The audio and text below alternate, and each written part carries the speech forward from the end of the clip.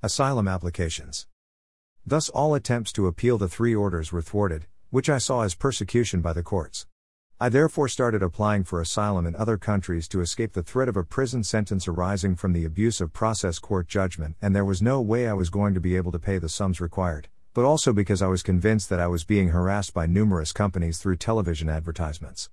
On May 25, 2002, I wrote to the French Consulate General for asylum to live in France.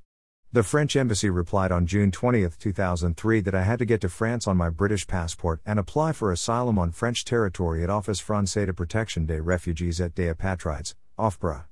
I had already written to the Indian High Commission on August 12, 1998 concerning the problems I had been facing and requesting to return to India if a suitable job could be identified. On October 9, 2002 I applied formally for asylum in India. My father registered this application at the registration officer, North 24 Parganas, Purta Bhavan, Salt Lake, Kolkata 700,064. The Indian High Commission ignored the application. On July 26, 2002 I wrote to the Refugee Council concerning my immediate need for a refugee passport to escape the ongoing state persecution in Britain. The Refugee Council could not assist me. On January 20, 2003 I applied for asylum in Switzerland through the United Nations High Commission for Refugees and the Swiss Embassy in London. On July 11, 2003 I applied to the South African High Commission for asylum to go and live in South Africa. I then applied for asylum in Malaysia. On August 14, 2003 I applied to the High Commission for Jamaica for asylum. On September 18, 2003 I applied to the Bangladesh High Commission for asylum in Bangladesh. On October 3, 2003 I made inquiries with the Somali Community Information Center to go and live in Somalia. On October 10, 2003 I sent my passport to the United Kingdom Passport Office for renewal.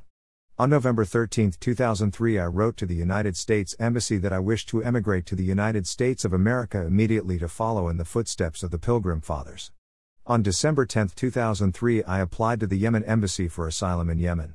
On January 13, 2004 I applied for asylum in Nepal with the Royal Nepalese Embassy. Dear Sir or Madam, application for asylum in Nepal. I confirm that I telephoned 10 Downing Street again today and spoke with a Ms. Lena expressing my disappointment that I had not received any legal redress even after my discussion with a government official at 11 a.m. on January 5, 2004 when I had telephoned to follow up on my December 19, 2003 dated document that I sent to 10 Downing Street, London, by post. On January 5, 2004 I had got transferred to a Mr. Steve Coomber at the Cabinet Office Press Office with whom I discussed my case and had left with him my name, address including postcode, and telephone number. Mr. Coomber said that 10 Downing Street had its own press office. In view of the collective cabinet responsibility of the British Constitution I acquainted Mr. Coomber with the details of my case of how I had been subjected to 6 years of systematic persecution by the British state through the use of its courts. I explained that as a result of having received a document on the morning of January 5, 2004 from the Medway County Court, I had telephoned the United Nations High Commission for Human Rights in Geneva after first speaking with the Medway County Court, the Kent Magistrates Court Service and the Hull County Court and feeling very disappointed with their responses.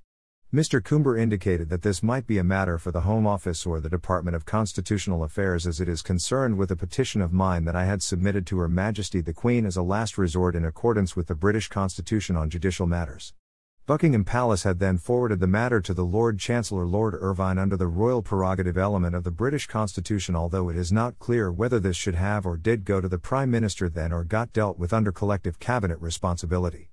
Mr. Coomber said that they could not do anything about the Prime Minister, and matters higher than that go to the Department of Constitutional Affairs.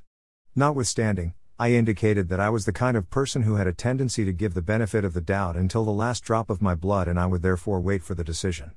However, in view of the report of the highly respected Mr. Tony Robinson on television that weekend that a certain Mr. Michael Hastings currently living in Australia is the real monarch of Britain according to lineage under the principle of the divine right of kings, it is possible that this was why my petition to Her Majesty did not receive the consideration to which I am entitled.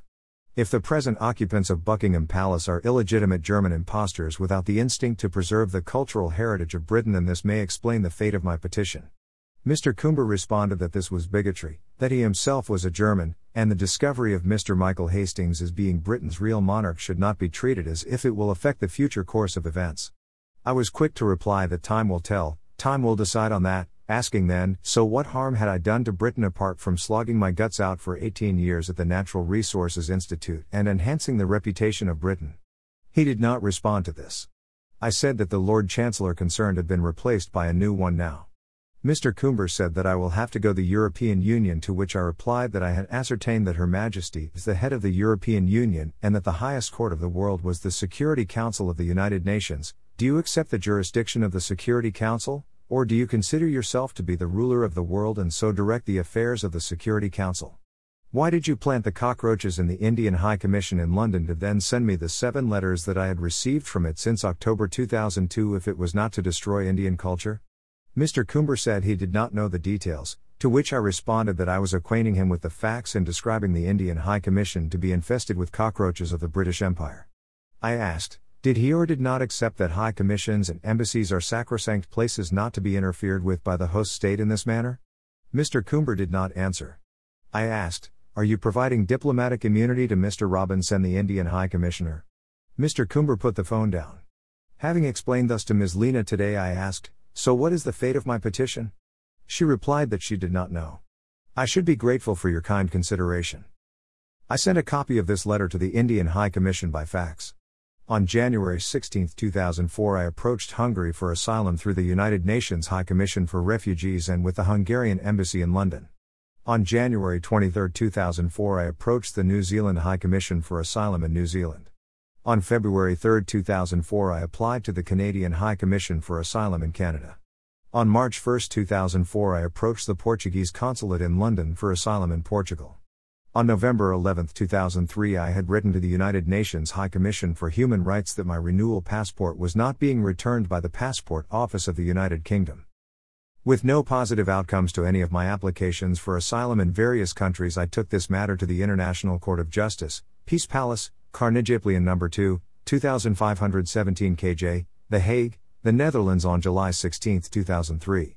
The court wrote back under case number 116482 stating that its statute did not permit it to take any action on my application. My renewed passport was in fact returned to me by the United Kingdom Passport Office on March 23, 2004, on the very day that I had gone to Dover to find out how to get across to France for asylum. I stopped applying for asylum from that day onwards as there was no point in following this line any longer.